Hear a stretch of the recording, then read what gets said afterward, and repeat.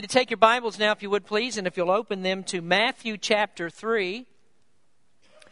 Today I want to talk to you about one of the strangest preachers that the world has ever seen. I've been a Christian now for almost 50 years. Not quite as old as Dave Sharon yet, but almost 50 years. I grew up in a Christian home. My father was a pastor, and in all those years I met a lot of different Baptist preachers. When I was young, my father used to take me to conferences, and we would sit there for hour after hour after hour of preaching from many, many different preachers. And there were preachers who could tell a lot of jokes, and they could make you more interested in their jokes than they would in the Bible. There were preachers that were very solid and staid, and they could go on for a long, long time. And even in the first part of their message, they could clear the worst insomniac in about 10 minutes of preaching. Our home had a lot of visits from preachers. I remember that when I was young, that we had preachers that came all the time. My dad was always willing to open up the house to preachers that were traveling through and missionaries and so forth. And I remember particularly there was a missionary he was actually a home missionary. It's what we call a home missionary. He traveled around the United States, and he would preach in many different places. And he would just walk into bars and into restaurants, and he would stand up and he'd give a gospel presentation. He traveled around on a Greyhound bus all of the time, and before he ever left on the bus, he'd always go up to the driver and take the microphone out of the driver's hand and say, "I have a few words that I'd like to say." And so right there in that bus, he would begin to preach the gospel of Christ. I'd never met anybody like him before. Very strange man in some ways. I remember when he came to stay at our home that he had two things that he absolutely required. He had to have a rocking chair in his room, and he had to have a glass of buttermilk every day. So I've met some strange preachers, but not really as strange as the one we're reading about here in Matthew chapter 3. Many of you already know who we're talking about. This is John the Baptist, and he was really a character. In fact, if he showed up on the doorstep of Berean Baptist Church today, our ushers would probably be a little bit hesitant about letting him in. And that's because he didn't dress like we think that people ought to dress. He didn't eat the same kinds of things that we eat. He didn't wear cologne. And he probably didn't smell as nice as most of us here. So he was just a plain old preacher with a very plain message. And we're going to read about and talk about him today. So if you'd stand with me as we look at God's Word in Matthew chapter 3, we're going to talk about this oddball preacher. Matthew chapter 3, beginning in verse number 1. In those days came John the Baptist, preaching in the wilderness of Judea, and saying, "Repent ye, for the kingdom of heaven is at hand. For this is he that was spoken of by the prophet Isaiah, saying, The voice of one crying in the wilderness, Prepare ye the way of the Lord, make his path straight. And the same John had his raiment of camel's hair, and a leathern girdle about his loins, and his meat was locust and wild honey. Then went out to him Jerusalem and all Judea and all the region round about Jordan, and were baptized of him in Jordan, confessing their sins. But when he saw many of the Pharisees and Sadducees come to his baptism, he said unto them, O generation of vipers, who hath warned you to flee from the wrath to come? Bring forth therefore fruits meet for repentance. And think not to say within yourselves, We have Abraham to our father. For I say unto you that God is able of these stones to raise up children unto Abraham. And now also the axe is laid under the root of the trees. Therefore every tree which bringeth not forth good fruit is hewn down and cast into the fire. I indeed baptize you with water unto repentance, but he that cometh after me is mightier than I, whose shoes I am not worthy to bear. He shall baptize you with the Holy Ghost and with fire, whose fan is in his hand, and he will thoroughly purge his floor and gather his wheat into the garner, but will burn up the chaff with unquenchable fire." Let's pray. Heavenly Father, we thank you for those who've come today to hear your word. We ask you, Lord, you'd open up our hearts to the message this morning. Help us to see what John the Baptist preached and understand very clearly it's the same message that needs to be preached today. Bless in the service. In Jesus' name we pray. Amen. You may be seated. John the Baptist truly was a very odd character. He didn't possess any of the qualities that we would think that would mark out a person who was very successful. John the Baptist had no bank accounts. He had no stock portfolio. He couldn't claim that he had been born into a high society family. He didn't live in a big house and in a gated community. But John the Baptist really had no outstanding talent that would ever commend him to us or to make us think that he was really anything that was great. So he has nothing at all, looking at his life and seeing where he lived and the things that he did, nothing that commends him at all. And yet Jesus said about him, made a very amazing statement about him in Matthew chapter 11, an outstanding statement I might even say. He said, among them that are born of women, there hath not risen a greater than John the Baptist. And so that means that Abraham was not greater, Moses was not greater, David was not greater. No person in all the history of the world up until the time that Jesus came was greater than John the Baptist. And that is truly an outstanding statement, especially considering how the Jews revered Abraham and Moses and David and all of the prophets. And so to look at John the Baptist, you really wouldn't think that he was anything. Now just consider for a moment the description that we have of him in verse number 4. Matthew said that he wore camel's hair, and he had a leather belt that held that on. Now, that wasn't a nice camel hair coat like we think of today. But this would be like killing a camel, gutting it, and then taking the hide and wrapping it around you. And that's what John the Baptist wore for clothes. John was a Nazirite, and that means that he had a very special vow to God. And one of the things that Nazirites couldn't do was they couldn't cut their hair. And so John the Baptist must have been a wild-looking fellow. Here he is draped in that camel's hide. He has long, stringy hair, probably from living out there in the Judean wilderness. And so he was just maybe kind of a scary fellow with that hair, that dress, pieces of grasshopper between his teeth, probably. You know, when we were in Israel last year, we were visiting one of the archaeological sites, and after we finished there, we were walking through a field that had some high grass, and I saw this little critter there. If you'll show that to us, Jason. That was, do we have it? It's supposed to be there, but it's not. Okay, maybe he can find that there, see what happened to it.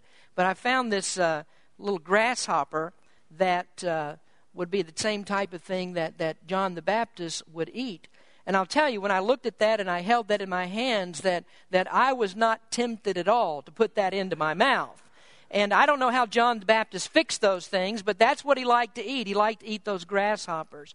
So John just really didn't have anything about him that would make us think that he was great. So what then was the big attraction about him? And here we have this man out there preaching in the wilderness. People are coming from all over the place, from towns all around the area, and they came to hear John the Baptist preach. What was the attraction? What were they looking for? And so why was there so much attention given to him? Well, he looked like something. He resembled something that they had learned from Old Testament prophecy. Now, let's look first of all today at John's ambition. His ambition was to maintain the highway. Now, there's an Old Testament prophecy that occurs in 3 separate places regarding someone who would come just prior to the Messiah. And it was said that this particular person would prepare the way for his coming. Matthew quotes from a prophecy in Isaiah chapter 3, and we read this, or from Isaiah rather, and we read this in verse number 3 of Matthew's Gospel here in this 3rd chapter. It says, "For this is he that was spoken of by the prophet Isaiah, saying, the voice of one crying in the wilderness, prepare ye the way of the Lord, make his path straight." And so it was John's ambition to fulfill that prophecy. This is what God had called him to do, to prepare the way for the coming of the Messiah. So what is it then? He was called of God to ready the way. Now there was, again, much excitement about the ministry of John the Baptist, and that's because for over 400 years there was not heard a voice of a prophet in all of Israel.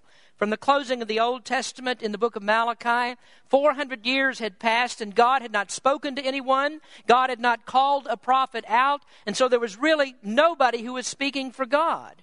Those last verses of Malachi in the Old Testament tell us that God would send a messenger.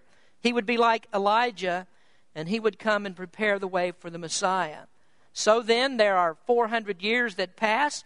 And all of a sudden, there's this guy out there in the wilderness, John the Baptist, and he's thundering with a message, and he's telling people, the kingdom of God is at hand. The kingdom is coming. The Messiah is here. And so they looked at him, and they thought, well, he looks like, he sounds like, he dresses like Elijah. And so this must be the one that God has sent to prepare the way, the Messiah, for him to come. And so there were many people that were drawn to John the Baptist preaching.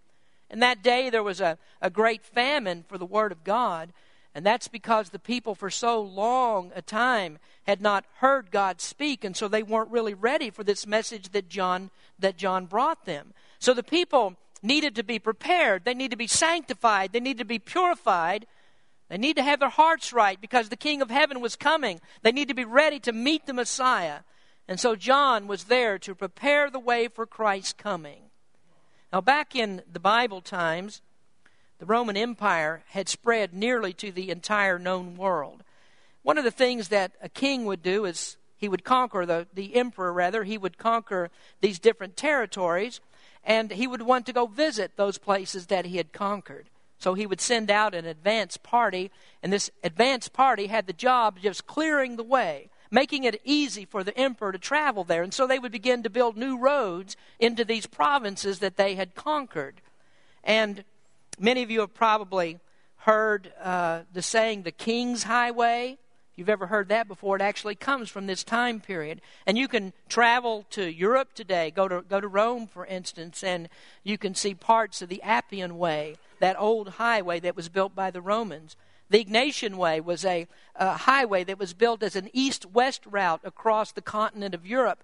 And you can still see parts of that today. And so this advance party would go out there and they would clear the roads. They'd make everything ready or even make a new road for that person, for the emperor to come. And this is exactly what John's job was to do. He was to make a highway. It was a spiritual highway so that people would be ready to meet Jesus. Now, it was also his ambition, according to this prophecy, to remove all obstacles.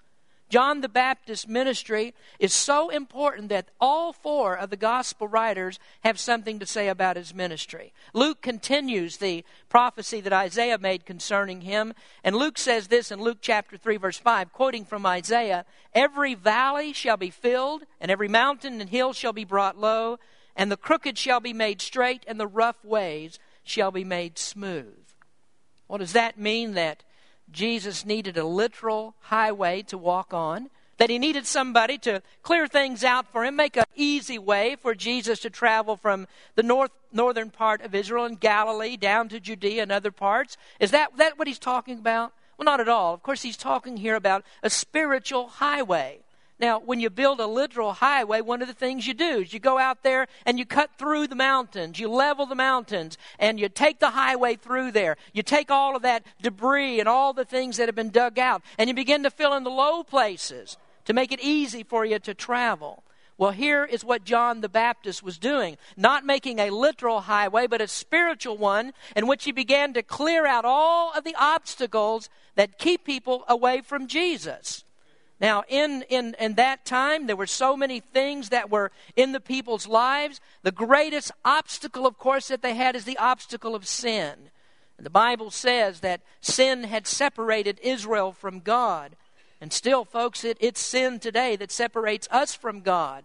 And so John the Baptist came to cut through all of that spiritual wickedness, all of this sin that keeps people away from the kingdom of heaven. Now, here is the condition of every single person in the world today. Every one of us has been born with a hole in our soul. And it's a hole that's been created by sin. There's a huge empty space that's there. It's devoid of any righteousness. There is no goodness at all. There's nothing holy about us. Every person has that empty space. It's barren. It needs to be filled up. And the only person that can do that is Jesus Christ. You can't fill it by yourself. You'll always have that empty place without Him. There's nothing you can do with it. As much as you try and as earnest as you want to be, you can't fill it. Only Jesus Christ can fill that up for you, and He's the only one that can make you fit for God's kingdom.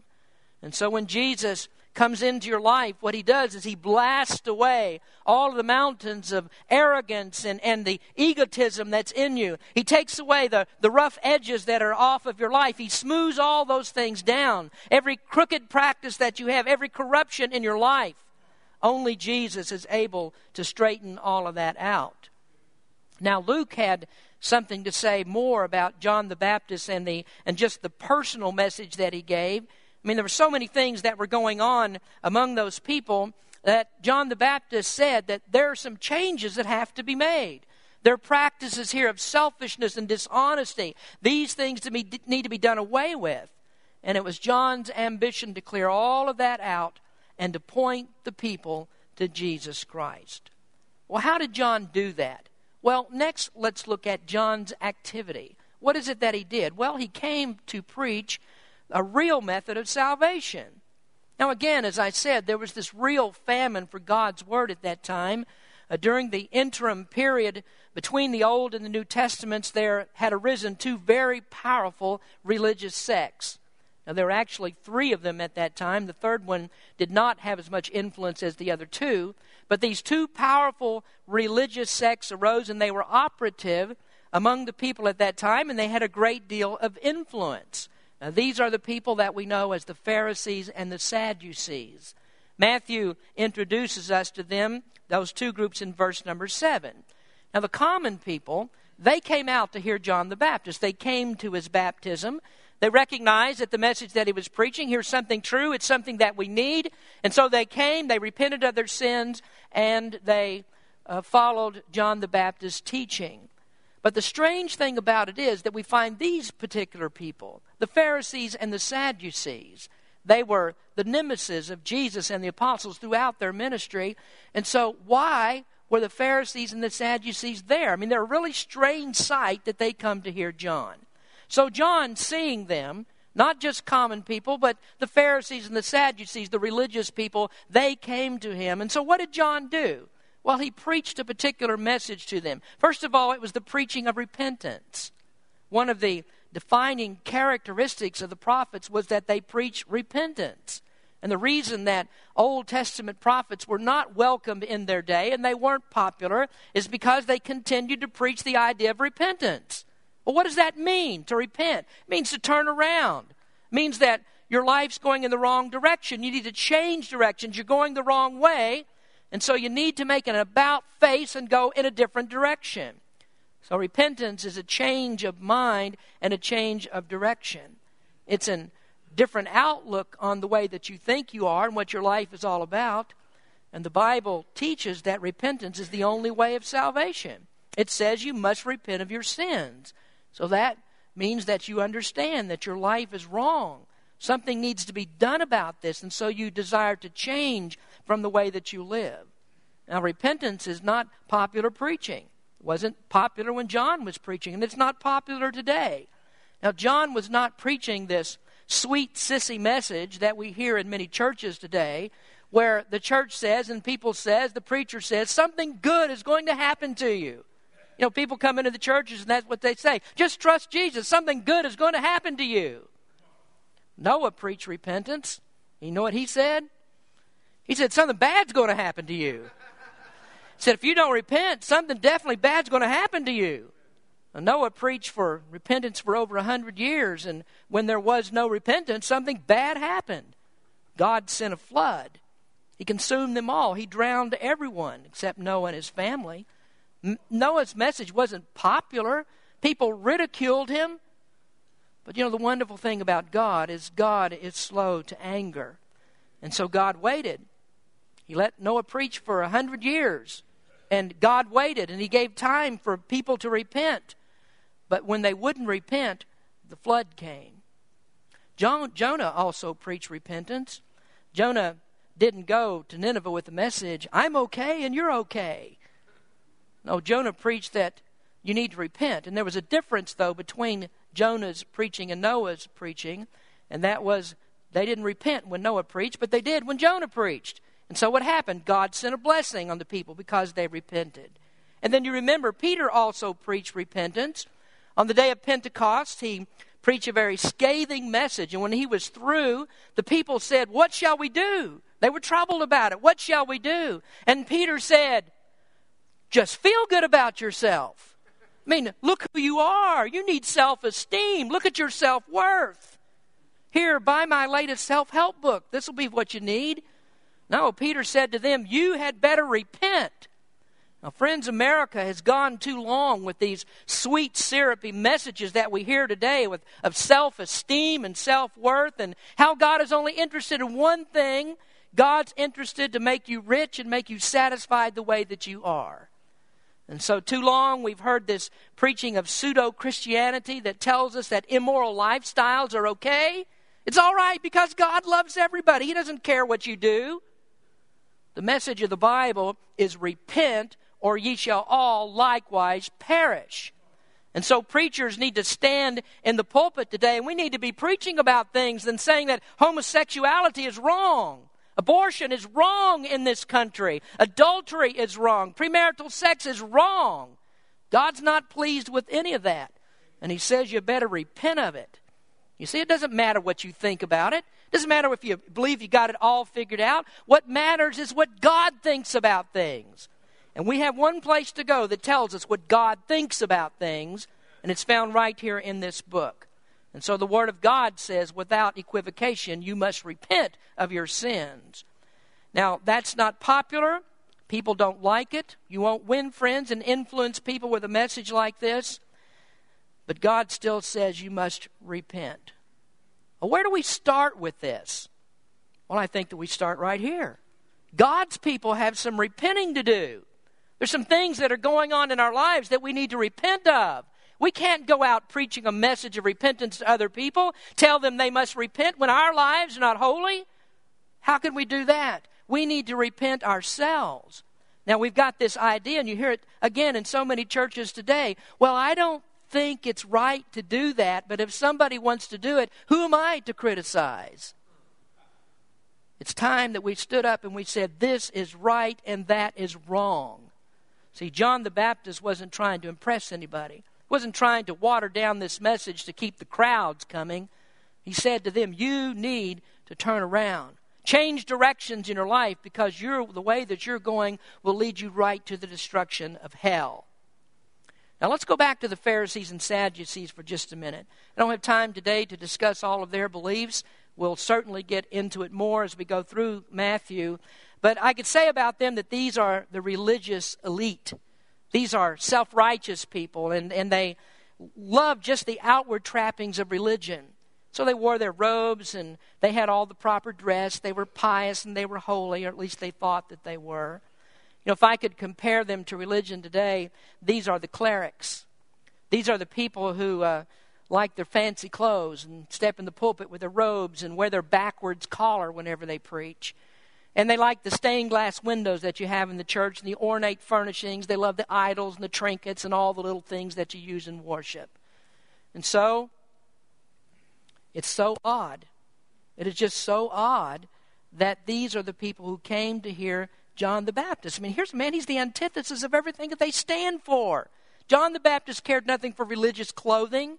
He didn't wear a mitre on his head and beads that around his waist. He came preaching in an old camel hide. I mean, he didn't get up there and say the Eucharist and consecrate the wine in the Mass because he didn't drink wine. He was a Nazarite. And wine, that wasn't his preferable thing to put in his mouth. It was the grasshoppers. He liked that a lot better. And so when they approached him, he didn't kiss their ring and bow down and kiss their big toes. He told those self-righteous people, you need to repent too. He said, you're a bunch of vipers, you're a bunch of religious charlatans, and you need to repent. And they didn't like that. They didn't like that message. I mean, you're going to tell us that as holy and righteous as we are, as good as we are, all the works that we do and all the things that we do for God, that you're going to tell us that we're as bad as tax collectors and prostitutes? Are you telling us that we need to repent? And so you're saying then, John, that all these things that we do are worthless. All the good things that we do, we think we're doing for God, they're worthless. Is that what you're saying, John? And John said, you betcha that's what I'm saying. You need to repent. And he said, bring some of the fruit of the Spirit that shows that you have repented. Now let me just stop there for just a moment And let me say that real repentance always results in a demonstrated change. It's a change from sin to righteousness. Repentance is not remorse that you got caught because you did something. And repentance is not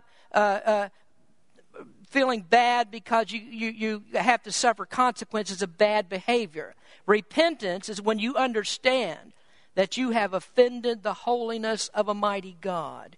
Repentance is deep sorrow when you realize that you have been just a serious affront to God's righteousness. And so you have a desire to change. You have a desire to be washed clean in the blood of Jesus.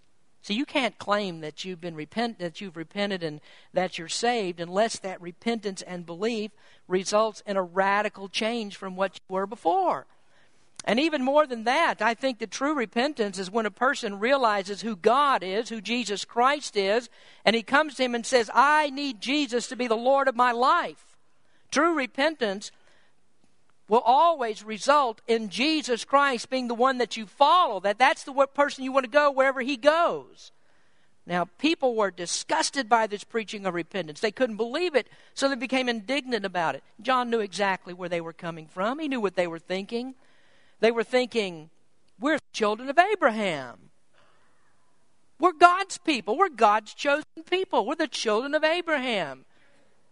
We have so much self-worth. We're children of God by our heritage. And John knew exactly what they were thinking, so he said, think not to say within yourselves that we are Abraham to our father, or have Abraham. He said, for I say unto you that God is able of these stones to make up children to Abraham. In other words, God can as easily grow a crop of new children if he wants as to call you the children of Abraham. He can raise up those who have really been justified by faith in God and are not dependent upon all the works that they do. And friends, do you know that is the exact message of the gospel today? You must repent. And John the Baptist preached repentance. It was a method that was good then, and it's the method that's good today. And then John's method was also the practice of baptism. Now next week we're going to get into baptism a little bit more, and we'll understand better hopefully why you need to be baptized. But here's a case where John the Baptist said, I will not baptize you unless you've really repented. Show me that you have some real fruits of regeneration, and then I'll baptize you. Now, some people have that all mixed up. They want to be baptized to be regenerated, baptized to get saved, but that's not the way it works. Baptism is not for unsaved people. It's for people who have already repented, people who have trusted Christ to save them. And so this New Testament order is always the same. That's the way we find it. Repentance, faith, trust in Christ, and then your baptism. You see, when you repent and you've changed your mind about your sin and yourself, then there's only one place that you can turn, and that's to Jesus Christ. He's the opposite of sin. He's the opposite of your wicked lifestyle. Now, there's some who say, well, no, that's not right. I mean, the only thing that you really have to do is you just need to believe. And, you know, that is popular among people who have taken John the Baptist's name. Even in some of our Baptist churches, this is what they say. No, you don't really have to repent. All you have to do is believe. But that's not what John the Baptist said, and it's not what the Bible says. The Bible says you must repent and believe. And then when you've done that, you're to give a demonstration that you have repented and you have believed. And that's what you do in baptism. Now, you see, baptism is a public announcement that you've repented of your sins and you believed in Christ. One of the things that I think that we have done in the modern church is that we've really done baptism a disservice, an unintended disservice, I think. And that is because we have a baptistry right over here in our church building. And so whenever we baptize people, the only people that are able to see that are people that are in the church. It's just people that are right here. You get to see a person being baptized. I remember when I was younger, when my dad was pastoring, that we would go down to the creek to baptize people. And so we would go down a little 2-lane highway there that was on the way to the church, and we'd stop there at a bridge that was over the creek. And people would pull their cars off to the side of the road. And cars from that church would be lining both sides of the road and made it practically impossible for anybody to get through. And so everybody that was traveling the road had to stop. And they would notice that Ephesus Baptist Church, the little Baptist church up there, was having a baptism. and all the people would stop and watch that. You see, that's what baptism is. It's a public confession of your faith. So we are baptized to show people we have repented and we believed, and we want to tell everybody about that. So John the Baptist practiced baptism. Didn't do it to save anybody. It's for people who had already repented and trusted the one for whom he had prepared the way. Now let's go on here, because next week we're going to come back and we're going to talk about baptism a little bit more extensively when we talk about Jesus being baptized. But here, the third thing I want to show you today is John's announcement. And his announcement is about the ministry of Christ. We have the whole Gospel of Matthew to talk about the ministry of Jesus, because that's what the rest of this book is all about. John's baptism is the beginning of the ministry of Christ. He's preparing the way. And so John baptized Jesus, and that's when Jesus then went into his 3 years of public ministry. Now, John clearly delineates in this scripture two aspects of Jesus' ministry. Jesus is a dividing line between two types of people. Now, friends, there are only two types of people that are in the world, and that's the saved and the lost. And this scripture has something to say about both of them. So what was Jesus' ministry? Well, first of all, it was to justify those who will repent. Now, John was just a remarkable man, because he had every opportunity to lift himself up. He could have taken credit for his ministry and say it was all him, but instead John spoke out in humility. Verse 11 of our text says, I indeed baptize you with water unto repentance, but he that cometh after me is mightier than I, whose shoes I am not worthy to bear. He shall baptize you with the Holy Ghost and with fire. So John said, I'm sent to prepare the way for someone else. And he said, I'm not even worthy to bend down and untie his shoes. In those days, it was the job of a slave to bend down, untie the shoes of his master, his sandals, take those off, and to wash his feet. And John said, I'm not even worthy to do what a slave does. I'm not even worthy to untie his shoes. Now John said, here's the one who's coming. The Messiah comes, and when he comes, he will baptize you with something else. He will immerse you into the life of God. He will submerge your life and bathe you in the righteousness of Christ. And he'll do that so that you can stand justified before God. He'll do that because he's going to baptize you with the Holy Ghost. Now, the justification that I'm speaking of here comes from repentance from sin and faith that's placed in the only one who can save. And the result of that is the final gathering of God's people when Jesus comes to take them all home to heaven. Now, that's what the beginning of verse 12 is about. If you'll look there, it says, whose fan is in his hand, and he will thoroughly purge his floor and gather his wheat into the garner. Now, maybe we don't understand the reference there very well, but this is actually a reference to the way that a farmer would separate the kernels of wheat in the head from the protective sheath in the stalk. And so he would take his wheat and would put it out on a threshing floor. He would spread it out there, and then he would take an ox. He would bring that in, and that ox would pull a millstone around over that wheat, and it began to break all of that down. And then the farmer would take all of that, he'd throw it up into the air, and with a fan, he would let the lighter particles of the chaff blow away, and the heavier particles of the grain would settle back down to the threshing floor. Then what he would do is gather up all the grain and take it and put it into the barn. Now, of course, that represents those who are redeemed. The wheat, the good wheat, represents those that have been redeemed, and he takes them into the barn, into heaven. But the chaff that separates from the wheat, that represents those that are lost. So good grain's taken to the barn. That's symbolic of Christ gathering up people and taking them into heaven. So these are people who have repented of their sins. They have placed their faith in Jesus Christ. They trust him as the Savior. And so now they're justified. And so in the eyes of God, they are righteous. And now they have eternal life. But the opposite is true for the others. It's Christ's ministry to justify those who will repent. But it's also his ministry to judge those who won't repent. Now, there are three powerful references in this scripture about Christ's judgment, and this is really unmistakable in its conclusion. The first one we find in verse number 10.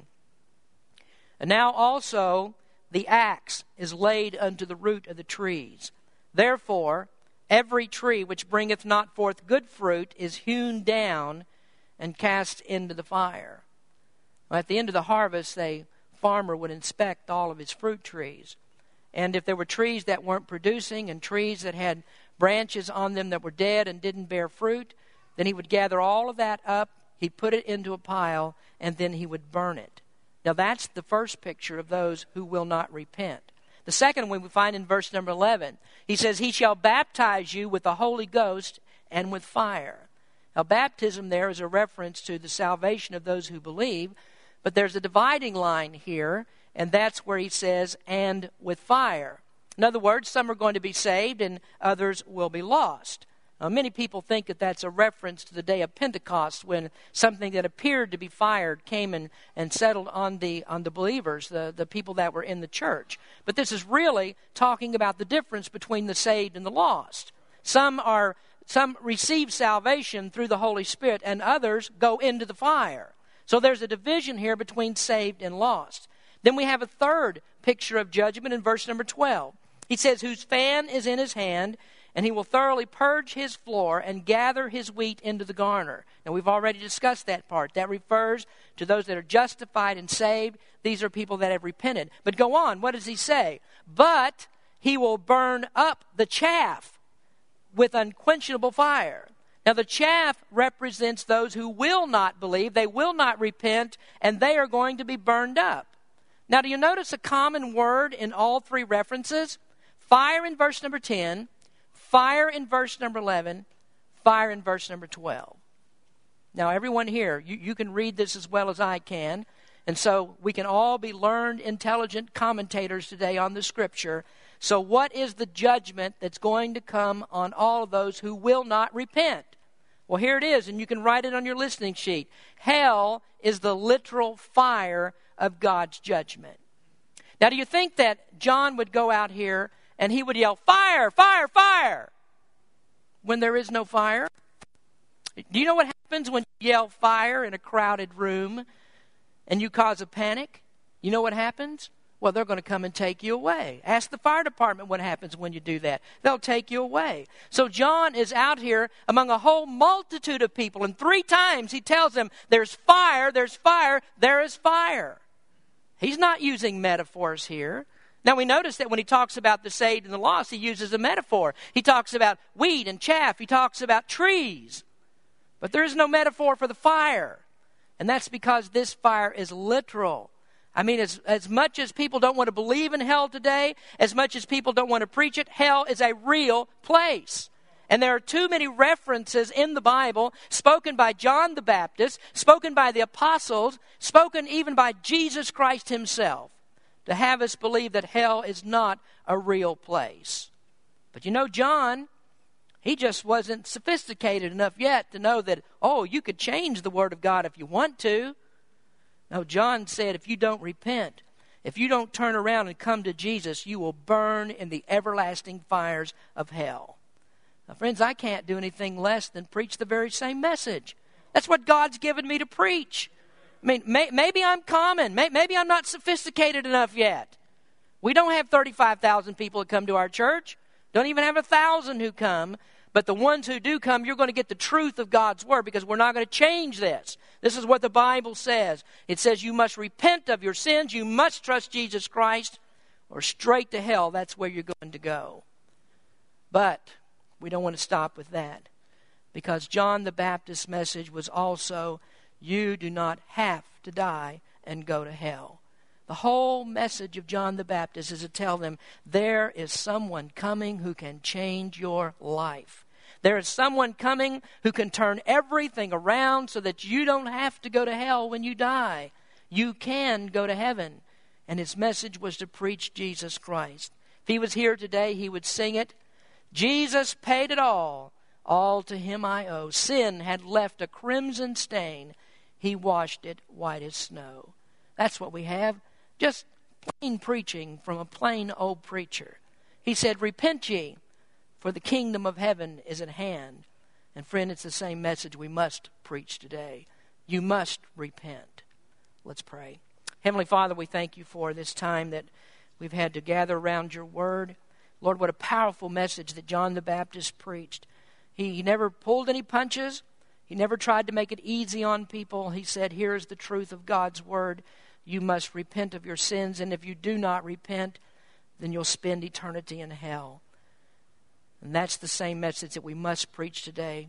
And then, Lord, we want everyone to understand that Jesus Christ came into this world to deliver us from our sins. If we but repent and believe in him, we can be saved and we can be gathered into that barn, into the garner, just like the Word of God says. We pray that you might bless this invitation today. Speak to some heart. Help them to realize they need you as Savior. In Jesus' name we pray. Amen.